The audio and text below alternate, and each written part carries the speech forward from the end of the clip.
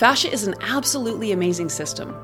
Years ago, most people didn't know what fascia was, where today, if you're in the health, wellness, and fitness industry, most know what this term means. Hi, my name is Deanna Hansen. I am the founder of Fluid Isometrics and Block Therapy. And my name is Quinn Castellane. I'm the VP of Block Therapy and Deanna's nephew. Welcome to the Fascia Masters podcast. Fascia is the connective tissue that holds our entire body together. The fascia system is involved in every aspect of your health, from pain, size and shape, how you age, athletic performance and recovery, and even managing trauma and emotions. The list goes on. When you learn how to decompress your fascia, you experience incredible changes to every level of your being. The Fascia Masters podcast discusses everything fascia and is dedicated to empowering you with the knowledge you need to become your own self-care advocate.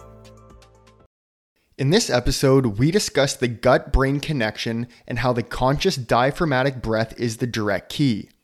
Activating this muscle creates heat, energy, and awareness to the gut, ensuring the mobilization of inflammation and pathogens that would otherwise become problematic. So sit back and relax and enjoy this episode. Welcome to another episode of the Fascia Masters podcast. My name is Quinn Castellane. I'm the VP of Block Therapy. Of course, we have Deanna Hansen, the founder of Block Therapy. And today we're going to be talking about the gut-brain connection and how that's a communication highway between the two and its relation to fascia. So this is a cool topic. It's a hot topic nowadays as well, because a lot of people are saying that the gut is the second brain. And there's so much that's going on with the gut that can transfer to our cognitive function, our brain, our anxiety, even our traumas. So we're going to be diving in, talking a lot about this subject. So let's just kick it off. All right. So, okay. So the gut-brain connection. So when I was doing a little bit more research on this from the anatomy perspective, so we have our enteric nervous system, which is pretty much in our guts. And then the communication highway is the vagus nerve, all the way up to the brain. So how do you see, and this isn't based off of like our research, just on our pretty much discoveries, I'm going to use the word, with our community and how people have been benefiting so much by doing fascia decompression. How do you see the brain-gut connection communication really working? So the diaphragm is this fantastic muscle that is unique in that it's both under our unconscious and our conscious ability. So it's going to work anyway, right? Like we're born to breathe diaphragmatically, but we already have talked so much about the fact when we're not conscious of this muscle, we end up essentially like freezing that area, especially if there's trauma involved. Pain, fear, and stress cause us to reactively hold the breath. So it always is somewhat involved. But again, those muscles of the upper chest are going to become the predominant muscle breathers. So when we're breathing from the muscles of the upper chest, it connects us to a different brain frequency, a fear frequency where we're connected to the past or the future, which isn't real. It's just our ego really connecting to fear and to something from the past or fear of what's coming in the future. When we're connected to that proper diaphragmatic breath, we're connected to the moment. It's a different brain frequency. It connects us to the parasympathetic nervous system. But we have to be conscious. We actually have to use our brain to actively involve the diaphragm for the breath. So in my view, that is really where this gut-brain connection comes from, because if we are connected to the diaphragmatic breath, we're thinking about it and we're involving both parts. And then if we are breathing diaphragmatically, that's a very different energy that is moving into the abdominal area, because of course, now this plate of muscle is moving up and down, creating a massaging effect, creating movement and mobility to this area. Where again, that upper chest breath, we're literally almost freezing that area out from activity, from that manual movement of that belly. And I mean, that impacts absolutely everything that we do. So of course, to the left, we have the stomach organ. So if we're breathing diaphragmatically when we are focused on eating and chewing properly and swallowing, we're getting this activity to help digest, to help absorb, to help eliminate. The liver, same thing. When we're breathing diaphragmatically, we're getting to heat those fats so they stay in their liquid version, so there's mobility. of the nutrients and the removal of the toxins. And let's just clarify for some people who might not know what the diaphragm is and where it's located. Yeah. So that's a plate of muscle that's literally designed to help us pull in oxygen, to pull in air into the lungs. And it's situated just above our abdominal organs. So you just mentioned the stomach, the liver, we have the pancreas. So it's right above, but it's also the floor to the heart and the lungs. So when we inhale, it's moving down. And that's where Deanna's mentioning it will be massaging the abdominal organs as you inhale. As you exhale, it's going to be moving up. Yes. Yeah. And so, I mean, if you think of massage, like that's part of the focus of what we do with massage, we're creating flow. It creates energy into that area. So just the actual act of this muscle working appropriately, it creates a heating, and heat creates energy. Energy is what is required for the cells to function optimally. If there's a lack of energy, then our systems change and we end up becoming sluggish, stagnant, inflammation accumulates. We start attracting other parasites. That affects the microbiome. So basically, in my view, everything comes down to how we breathe. But we also have to understand that we can't just simply start from where we are in our compressed, collapsed body and activate this muscle fully and completely. We need to deal with those adhesions through the process of fascia decompression to be able to access the fullest potential of what this muscle has to offer. Well, and it's amazing how trapped the diaphragm can become and how compressed our gut and our core is just from daily life and from stress. Because when we're stressed, we reactively hold the breath, and then the diaphragm locks, and then we have to revert to the muscles in the upper chest. And it's okay to breathe consciously all the way up to the muscles in the upper chest, as long as you're connecting initially to the diaphragm. So it's really cool what you can do with the breath, because if we're just relaxed right now, yes, the belly will be expanding as you inhale, exhaling, it'll get a little bit smaller. But when I'm becoming more conscious of it and wanting to pull in more air into my lungs or brace my core, I can be utilizing the diaphragm to expand the low ribs, the low back ribs, the side ribs, and then travel all the way up to the upper ribs to help create more of that space within the rib cage. Because it's interesting, when we exhale all the time, and let's say we're constantly in a state of exhalation or inhalation, our ribs will internally rotate with that exhalation. When we inhale, they will externally rotate. So it's important that when we're breathing all the time, that they're constantly moving and keeping that flow. But again, so many people are compressed. They haven't decompressed their core, their rib cage, and it's just like a concrete rib cage, a concrete cage where they can't even utilize this. Well, exactly. And then the more hard it becomes, the denser and heavier it becomes on the diaphragm. So if the diaphragm hasn't been strengthened through conscious awareness, now this plate of muscle, this foundation becomes weak. So then as everything becomes harder up top, it's like we're just this crumbling building falling into that core space, displacing everything in the abdominal cavity. And if, again, like we've got all this inflammation in through here, and that's twisting that whole pathway of the vagus nerve up to the brain, there's going to be confusion. There's going to be, like, again, brain fog, lack of memory, like all the things that can happen when we have gut issues. They directly will be impacting our brain as well, because there's that direct connection through the breath. Even at our Block Therapy University workshop here in Winnipeg, it was amazing how many people came up to me and said one of the first things they noticed after doing block therapy or fascia decompression and activating the diaphragm was the brain fog went away. It's amazing how fast that can work. And people are, including myself, like I like to take natural nootropics to make sure that my brain, like I care so much about brain health. I don't take necessarily supplements now for muscle building or muscle repair as much. I focus so much on the brain. And the one thing that we can do, which could be a natural nootropic, is oxygen. Is being able to take out all of the carbon dioxide, all the junk stored in our lungs, even traveling up through the liver. We mentioned that in the previous podcast.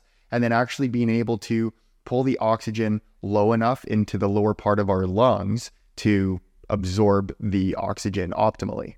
Yeah. And I mean, if you think about the mitochondria and every single cell in the body, it's fed by oxygen. So it's the energy center of each and every cell.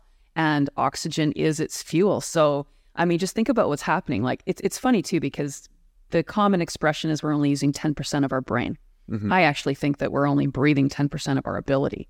And that's why only 10% of the brain is getting utilized, same as every other part of the body. If we're literally having that less oxygen coming in through that upper chest breath, which is the state of the majority of the people in the world, then we have so many of our cells that it's kind of like we're just having to carry around that aren't doing the work to support us being like movers in life. Like, think about like having to carry all this luggage, how it's going to weight you down. That's what's happening, because really they should be here to support us from the foundation up. And instead, we're almost like having to carry the body.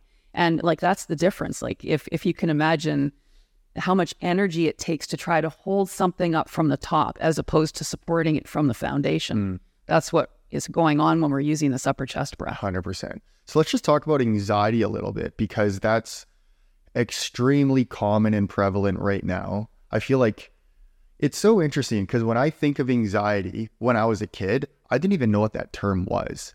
But if I were to be 8 years old right now in 2023, it's like anxiety is one of the most common terms. So how do you see anxiety or view anxiety? Because there's even times where I'll have a cheat meal and I feel anxious after. And I'm like, why do I feel like this just from food? But that's that gut-brain connection as well. But I want to ask you more so, how do you view anxiety from the perspective of the gut-brain connection? So when our cells are given everything that they need to function optimally, there should be no sensation that's negative, whether it's pain, anxiety, sadness, depression, like whatever. When our cells are not given what they need to thrive, they give us signals. So it might be a pain signal. It might be a signal of anxiety. Because I used to suffer horribly from anxiety. And I mean, I still have days when I feel anxious as well. But again, I'm aware that there's going to be inflammation in my gut if I'm feeling anxiety, because I mean, we're not always going to be perfect in how we do everything. And so if we, again, like have a weekend, like we just came off of a wedding. So, I mean, you're eating differently. People are drinking. We're up late, like we're not sleeping enough. So your system is overloaded with toxins. It's overloaded with stress, just because everything is so fast paced and you're meeting all these people and then you're dancing until late in the morning. Like, all of these things are different than what our typical normal healthy structure is. So when we get pulled out of what is our normal habit of, eating, sleeping, staying hydrated, all of those things, the system gives you signals and it lets you know that, okay, you're feeling anxious because there's inflammation, because maybe you didn't sleep enough, maybe you overate, like whatever it is, maybe the liver's a little toxic. So all of this just basically creates inflammation. And until we move that inflammation out of the way, it's kind of acidic. And so anything in an acidic environment creates that. But before you asked me that question, I was thinking about this moment when you were really young. And it's just super cool, because I remember we were standing on the roof of my parents. Oh, yeah. This was so cool, because there was a bit of a gap between the garage roof and the house roof. And I mean, you were just a little guy then. I think you might have been 8 or 9 or something. And, like your dad being 6'4" or whatever, he was like easily walking from one to the other. So were the adults. And you were afraid. You were afraid to jump across, because here's this big cavern, or like below, that you were afraid you might fall into.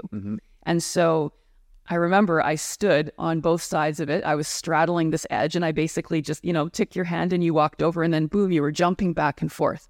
And I love that, because it just so exemplifies how quickly fear can stop us from doing something, and how that will create anxiety, because that's what you were feeling. You were getting this sense of, oh my gosh, like I can't do this, I'm going to hurt myself. But once you saw the bridge and you were able to do it, it was gone, and you were jumping back and forth like a little monkey, having so much fun. And in that second, you felt elated, and suddenly that anxiety likely turned to excitement very quickly, because they're both very similar sensations. Big time.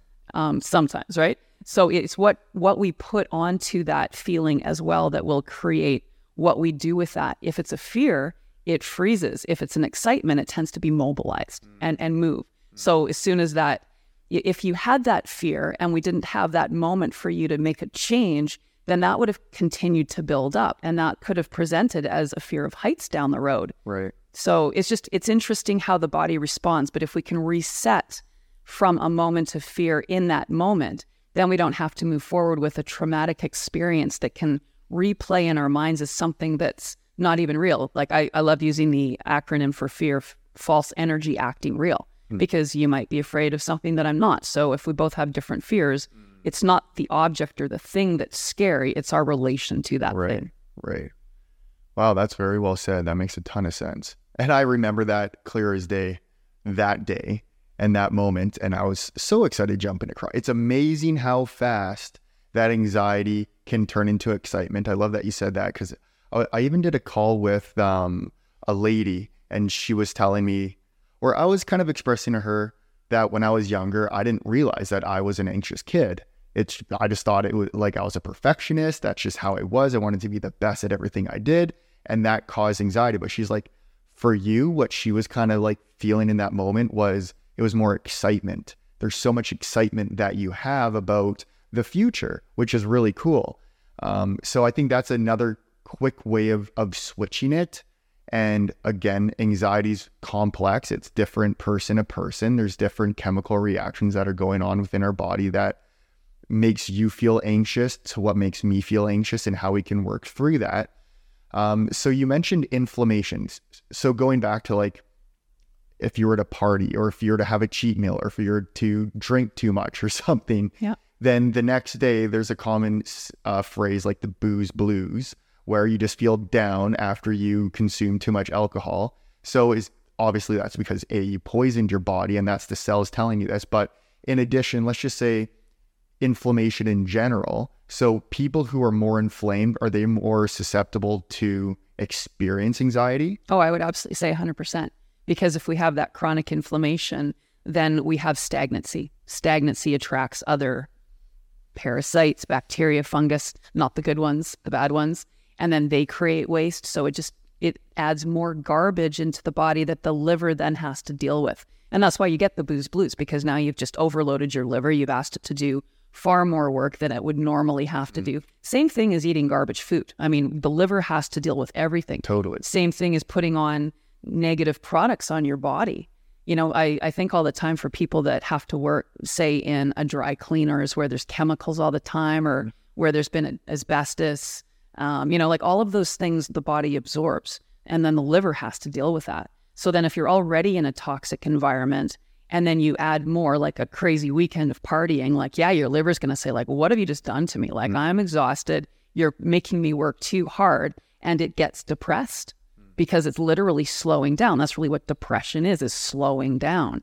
So when it can't do its job with ease, we're going to feel it. And if the liver is backed up and toxic, again, that's going to directly impact the brain because of that inflammation. And with the pain too, you're not going to be breathing as freely and as openly because it's pain, fear, and stress. We reactively hold the breath, even if we're conscious breathers. And I was really aware of that after I got the diagnosis for my mom. Before she died, when we were given her, she's maybe got 2 weeks to live kind of thing. For me, knowing how to breathe diaphragmatically and override those signals, I was blown away by how much my body felt so pulled down and so exhausted. And it was like, wow, like I could hardly lift myself up from that space in my abdomen, which is why I created that grief support class, because it's a bit of a different approach when we're feeling that vulnerable and that sad inside of us, and we're really, being impacted by what's going on in our external world. Because sometimes even if we are like, as conscious as we possibly can be, life can be burdensome and it can pile up on us. And then eventually there's so much weight surrounding us that we just start crumpling in. But it's temporary. And we also know how to maneuver through it so that we can reset ourselves as quickly as possible, because we're all going to be flogged by things in life that's going to cause us to inflame, to become anxious, to have pain. But most importantly is having a path to get out of it. Because for us to say like, oh, you're never going to experience anything negative if you know how to deal with your fascia, that's not true at all. Most importantly is, what do you do with your fascia when we do experience these negative things? Because that's what life is all about. Yeah, because I find it interesting how I can be working with the block in different areas of the body and experience anxiety relief. And I'm not even in the gut. Like, I would 100% say that the fastest way for me to calm anxiety is to do the belly position. But you're also targeting the psoas a bit as well. And then they say the psoas is the muscle of the soul that's connected to the diaphragm. That's going to help trigger their parasympathetic nervous system as well, and the vagus nerve. And that can just cause that tremendous like relaxation, anti-anxiety sensation, which is a godsend. Like, that feels amazing. But I even know for my brother, for example, he'll work in the belly position all the time. He's feeling anxious, even when he was in BC. So this was a long time ago when he was at UBCO for his commerce degree. It's a little bit cloudier there all the time. And that can dampen the mood a lot as well. And they say how sunshine is so amazing at lifting the mood, and direct sunlight can help lift the mood. So he had to spend, I think it was like every day he would spend, who knows how long. I haven't directly talked to him about this, but he would always be on the block in the belly position. And that's just what really calmed him down. Well, and just so funny that you mentioned that, because we're actually being featured in this book that's coming out. It's not out yet. The author is Richard Fluke, and we're connected to do some work together. But what's amazing is I was just reading in his book that he mentioned that the mitochondria are most activated through heat and primarily sunshine.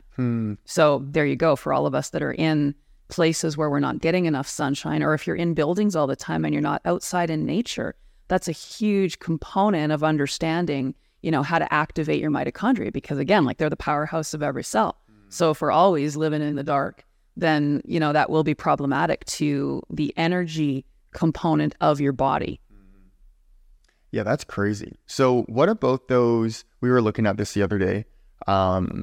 It's like an infrared light so can that, I didn't do enough research on it, but it's either infrared light or some sort of light that can, I'm not going to say mimic the sun, but what exactly does the infrared lights do? Well, and I haven't looked enough either, but I was having a conversation with Kelly Kennedy. So we've got some podcasts coming out with Kelly as well as I'm on hers.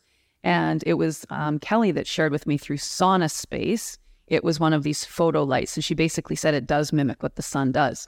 So, I was really excited because, again, like, when it's minus 35 in Winnipeg, I'm not going to be standing outside absorbing the direct sunlight. So that's a really great option. So we haven't got it yet, but I'm very excited to try, and she raved about it. Yeah. And that might help to an extent with anxiety, or I'm even just going to say depression, because a lot of people in Winnipeg during winter, we have long winters. Yeah. How long? They're like they can be 4 to 6 months sometimes. Yeah. Like, it's pretty terrible at times. And for those that can't travel, it can get overwhelming. Yeah. That's why it's nice to be able to do that and hit up the sunshine and go to Mexico or somewhere for a bit, just to kind of like lift everything up. But that will be really interesting to try, because I've never given that like a full blown shot before. I've like a bullet, they literally call it a bullet infrared therapy light that you can target on a certain area that can help with like cellular repair and whatnot. But I like the idea of this larger one where it just shines on you. Yeah. That will be really cool to try. So we'll have to definitely test that out. Another thing with the gut-brain connection too, and we're going to talk more about this in a couple of future episodes, because right now we're doing this concussion protocol and understanding how the eyes are really just like, we don't see through the eyes. The eyes are the camera that direct information to the visual cortex in the brain, at the back of the brain. So what is fascinating is we're going through this protocol right now. We're doing a lot of work in the eyes, around the eyes, to free up the adhesions through there. Because if you think about it, as soon as we fall out of perfect alignment, whether it's from our feet, whether it's from the breath, as soon as we tip over, now the eyes are getting skewed. So the more they get skewed, the more the information coming in through that camera lens is getting skewed, and then there's misinformation. So when the breath is compromised, the alignment of the upper body is compromised, the eyes are, and so it's just fascinating, the connections that we're making and the results that people are having. And, people are going back when we're doing this work to their injury. And for some, it's over 20 years ago. And suddenly they're getting the pains surfacing that occurred in the injury, which for some may sound scary, but to me is extremely exciting, because when we have trauma, if we don't release it in the moment, those are the things that are going to add up down the road and become dis-ease. So when we can release those in the moment, amazing. But for those of us coming into a scenario, whether it's months or years or decades later, if we can actually go back to that initial space in our fascia and pull it out, then we can reset our body, even if it was decades ago. And that's the exciting stuff, because even though they're feeling these pains through the action of what we're doing on the eyes, it's only while they're doing it. And then they're having these incredible other changes that are positive. Some people's vision is improving. Some people are just feeling calmer in general, like that anxiety piece. A lot of people said when they started to initially put pressure in the eyes, it brought up this anxiety, but as they held, like we do with blocking, then suddenly that anxiety was dissipating. And one woman even said as she's smiling now, she can feel the sides of her head lifting with her smile. It's not just coming right just from her face. So like her whole body is getting pulled into this action of smiling. And so it's truly fascinating. So, I mean, to me, the gut-brain connection is directly related to the breath, but it's also what's going on in between, because we have been affected chaotically from that lack of proper breath going forward. And then what that does to our fascia. So if we're not breathing right, that's going to affect the oxygen getting to the calves and the feet. And of course, as they grip, then they manipulate. So, I mean, we can talk in circles about it, because every single cell is interconnected through the fascia. And so every single cell now becomes part of the gut-brain connection. That's super interesting. And that answers the question that I mentioned earlier. I could be blocking the calves and feel anxiety relief. And that's because we're so connected. And people like to more so pinpoint it on certain things. Like absolutely the breath would be like the first thing I would say we would recommend. But yeah, it's crazy how just working the entire body, how it can just make you feel immediately better. And that's because you're giving your cells that relief, which communicates to us, that relief. And not to mention, like, let's say you have an injury to your calf. Let's say like somebody cut you.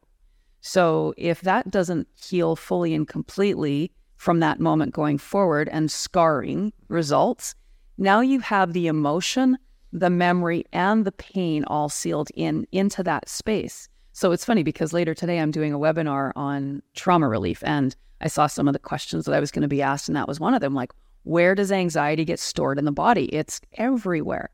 And so, or let's say, I know just as women are far more, body conscious than men in regard to size and shape. If somebody says, oh, you've got really thick ankles, there's going to be anxiety in those ankles, because now you're relating something negative about your body in a space.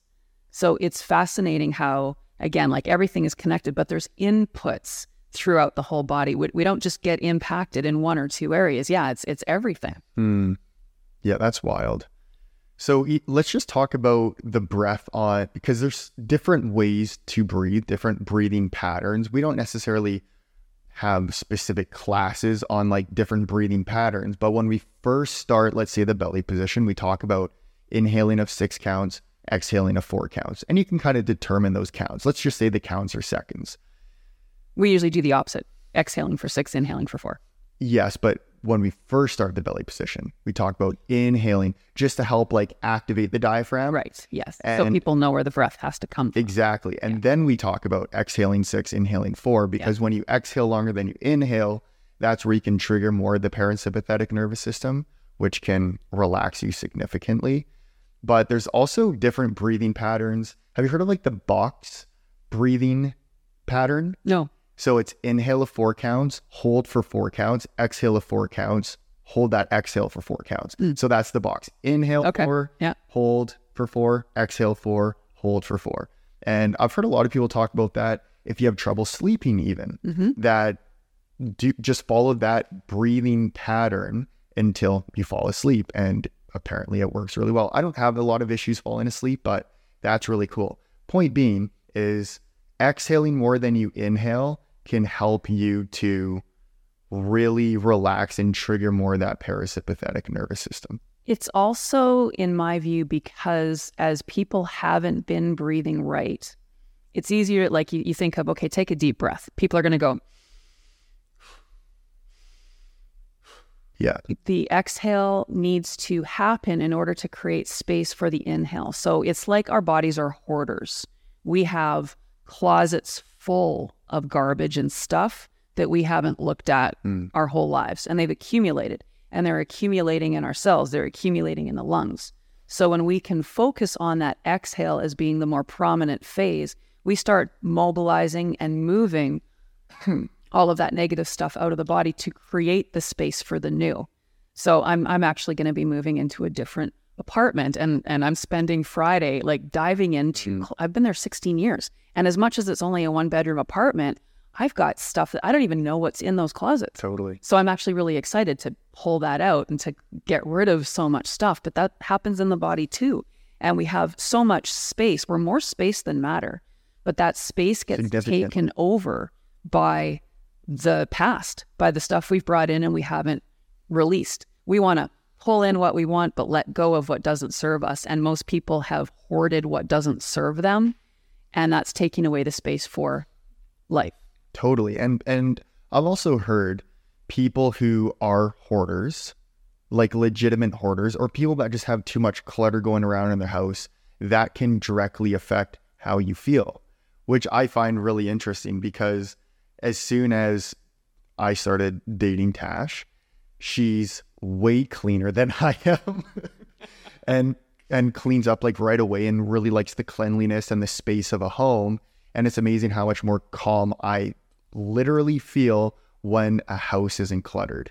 And I'm not saying my apartment was really cluttered before we moved into the house, but oh yeah, it makes a big difference. Oh, it really does. Yeah, that's why I'm super excited about it. I like a clean space, but where I don't have to look, that's where it gets scary. I remember there was a Friends episode because Monica, she was the like perfectionist when it came to everything clean. Mm-hmm. And then she had this one dirty secret. It was this closet that she didn't want people to see. So she opens the door and literally stuff starts falling out. And she's like so ashamed of this dark secret of hers, this closet that's storing so much. And two, like she had a lot of interesting personality traits that would have been connected to that because they say everything in the universe is a mirror of itself.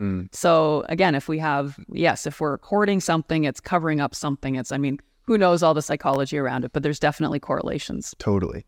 And touching on the trauma piece here, I mentioned this to you, I believe a week ago or so, maybe 2 weeks ago. I was talking with this guy on social media. He happens to have a large following, but he deals a lot with trauma and he does a lot of breath work. He does a lot of ceremonies to help people with their trauma.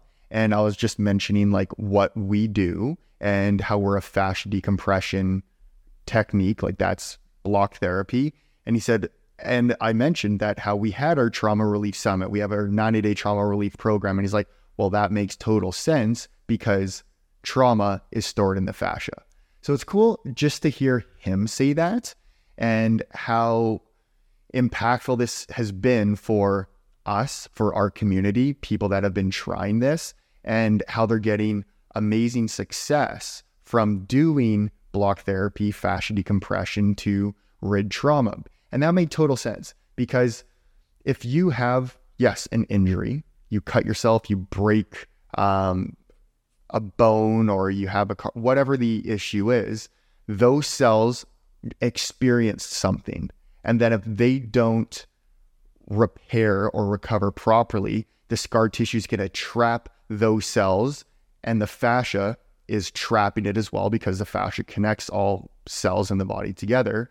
And now it's locked there. So that's why, and then him mentioning like, hey, trauma is stored in the fascia. When you work, let's say in that injured area, could have happened a month ago, a year ago, a decade ago, however long ago, you start opening that up. Of course, you're awakening these cells, you're awakening the fascia that's been locked and frozen, and now you have to deal with it. And that's where those memories and it's just amazing how connected we are. Like, it's fascinating. Well, and I love thinking that each of our trillions of cells is like a child, because it really is. Each of these cells has an entire life. On the surface cell membrane of every single cell, according to Gray Braden's work, the God Code, the message God lies within is actually encoded on every one of these cells. So now we have this injury in your calf. You healed with scar tissue. Think of that cell or the grouping of cells as being like your children. So your children go through something and you basically, push them away and you say, you know what, I don't want to deal with you. That's what the scar tissue does, is it locks it away. So it's like you're basically throwing your children away and you're never going to see them again. It's like that closet, that hoarding closet. Yeah. And so, but they're still part of you. So now there is anxiety because these cells are your children and they're saying, well, wait a second. I'm here for a purpose. I'm supposed to help you in life and do all these functions, but you're ignoring me. You're not giving me what I need. So they're anxious. Mm-hmm. They're sad, right? Like they've been disconnected. And I mean, like there's a lot of people too that have dissociative or disorders where like their brain and their body aren't connected, or they might have multiple personalities. I mean, like that would be a fascinating conversation as it relates to fascia. I'd love to actually see bodies and like really get a sense if there's a pattern to people that deal with these kinds of crazy traumas and, how that is impacted in what their fascia is showing as a pattern. Haven't done that yet specifically, but, maybe we'll have to do that. Would be cool. There's so much to explore still. So much to explore. To see what fascia compression can really help with. But I mean, I do agree. Like if the body is blocked from life, those cells are going to, they're disconnected. But again, that's really where dis-ease down the road can come from, whether it's physical, mental, emotional. It's all connected. Wow, amazing. One other thing I want to mention, just if we're coming to the end soon, is, and if we can show a picture on the video portion of this, that thermography image, how impactful that was, because again, thermography shows where there's stagnant inflammation in the body. Through the red and the orange coloring, we want that blue and green, which is more an indicator of proper flow. So with that image, it showed right around the diaphragm was the most area of that chronic inflammation. And within 2 months of blocking, how that pretty much completely cleared out of that space. So crazy. So for people that do have gut issues, whether it's leaky gut, irritable bowel, Crohn's, anything going on negatively in the gut, it's going to be impacted by how you breathe. That's a brilliant connection. See that right there, it's like I knew this, but it just brought that aha moment again. Makes total sense. Yeah, so looking at that and people who have issues with chronic inflammation, which can be feeding the microbiome in a negative way. Yeah.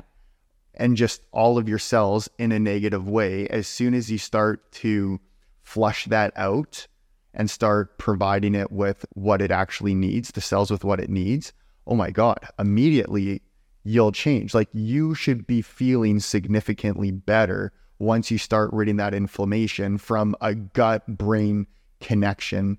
And who knows if that's going to be anxiety relief or if that's going to be a lift of depression or whatever that emotion is. And I love that because when the inflammation is initially sent to anywhere in the body, it's because the body knows what to do. It sends directed blood flow to a space because repair is necessary. If we don't assist that process, the body keeps sending. But in that is the healing proteins. It's all the potential energy for that healing. So as soon as we can actually heat that area, turn it on through proper breathing, through activity, through heating up that inflammation, then we turn on those healing proteins. So we get rid of the garbage piece, but we still utilize what was initially sent in the first place, which is to rebuild that damaged area. So people, and I mean, this is where that whole piece of like, oh my gosh, like I have a body full of inflammation, but there's massive hope to that because you have a body full of this massive potential to heal. And that's the key. So as soon as you turn on that engine, magic happens and things start to change. Yeah, that's fascinating. So with we'll say the gut microbiome, because I was doing a little bit of research on this and really what the gut microbiome is, and correct me if I'm wrong, but it's a combination of bacteria, viruses, what else is stored in the gut microbiome? I don't even know, but it's a bunch of good stuff that's supposed to exist that gets overpowered by the bad. Right. So when it gets overpowered by the bad, they say antibiotics can be one of the things that can destroy your healthy gut microbiome. Yeah. So then they'll say, take probiotics, take prebiotics to feed the probiotics. Fermented foods is another big one. Eat your vegetables, all that kind of stuff. And absolutely, like that's going to play a role. But still, if you're not breathing properly and through the diaphragm, we can see literally in those thermography photos how much that changed by decompressing the rib cage, the belly, activating the diaphragm to pump it all out. So I believe, like, yeah, I like to think that I very clean, very healthy compared to the people I know. I'm that guy. I'm that health nut kind of guy. And I like to try new things and see how it sits and fits and feels within my body. But if it would be an interesting test to see if I turned my diaphragm off, ate really, really clean and healthy, what I would feel like compared to having more of a relaxed diet, but optimizing the breath.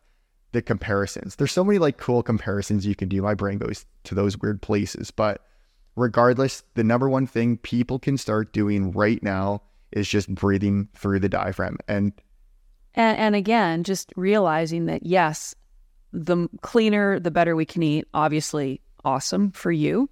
But again, it's like you can have a car filled up with all of the best fluids. It can be the cleanest, most expensive car in the world. But if you don't turn the gas on or turn the engine on, you're not going to get the fuel pumping to actually make it move. And so that's the thing. That's the diaphragm. That's the diaphragm. Turning on the engine. Turning on the engine. Yeah. Otherwise, we're cold. We're the car sitting outside in minus 35 in Winnipeg, as opposed to it being like heated in a nice space where you just go down, you turn it on, and it's ready to go. Right. Wild. And also just reminding people too, in order to digest fully and completely, there needs to be that added activity.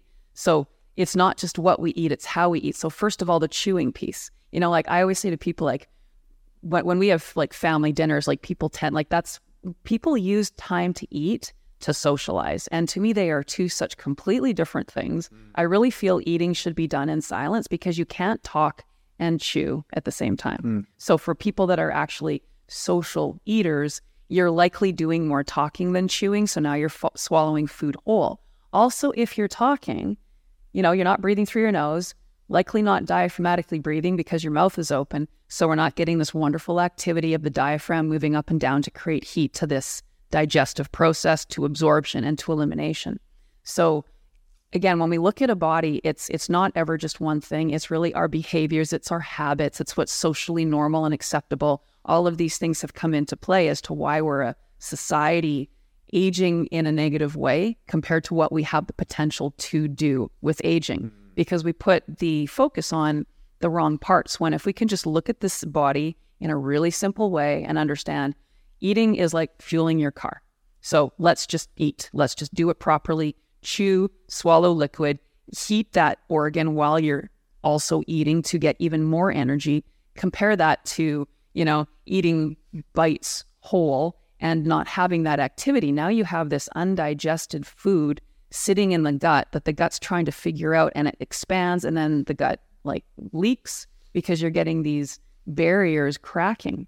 Like it's crazy if you really just think about it, but people don't tie all these parts together. Well, and in direct relation to the car, when you're fueling your car is off. It has one job. You fill it full of gas and then you turn it on. Awesome. You're not driving. No. And then you're going to be like, okay, let's throw gas in there, hang out the window and somehow fit the nozzle in through your jerry can and fill up the gas tank. You got to stop it and fuel it. So that's a direct relation to how we should be eating. Yeah. We're fueling our body. We're fueling it. So that's and really... I love that. You know what? Like that should actually just be the topic of this blog, fueling your body, because I mean, it really just puts a different understanding like from eating. Yeah. 100%. So just to kind of wrap this up, we talk obviously a lot about oxygen absorption, and I do want to just kind of pull in like the Wim Hof method here again, which is just pretty well aggressive breathing in a short period of time to flood your body with oxygen. So what is the reason why people can feel so good after you let's say, do 20 to 30 extremely deep, full breaths of breathing obnoxiously can help you feel better, rid anxiety.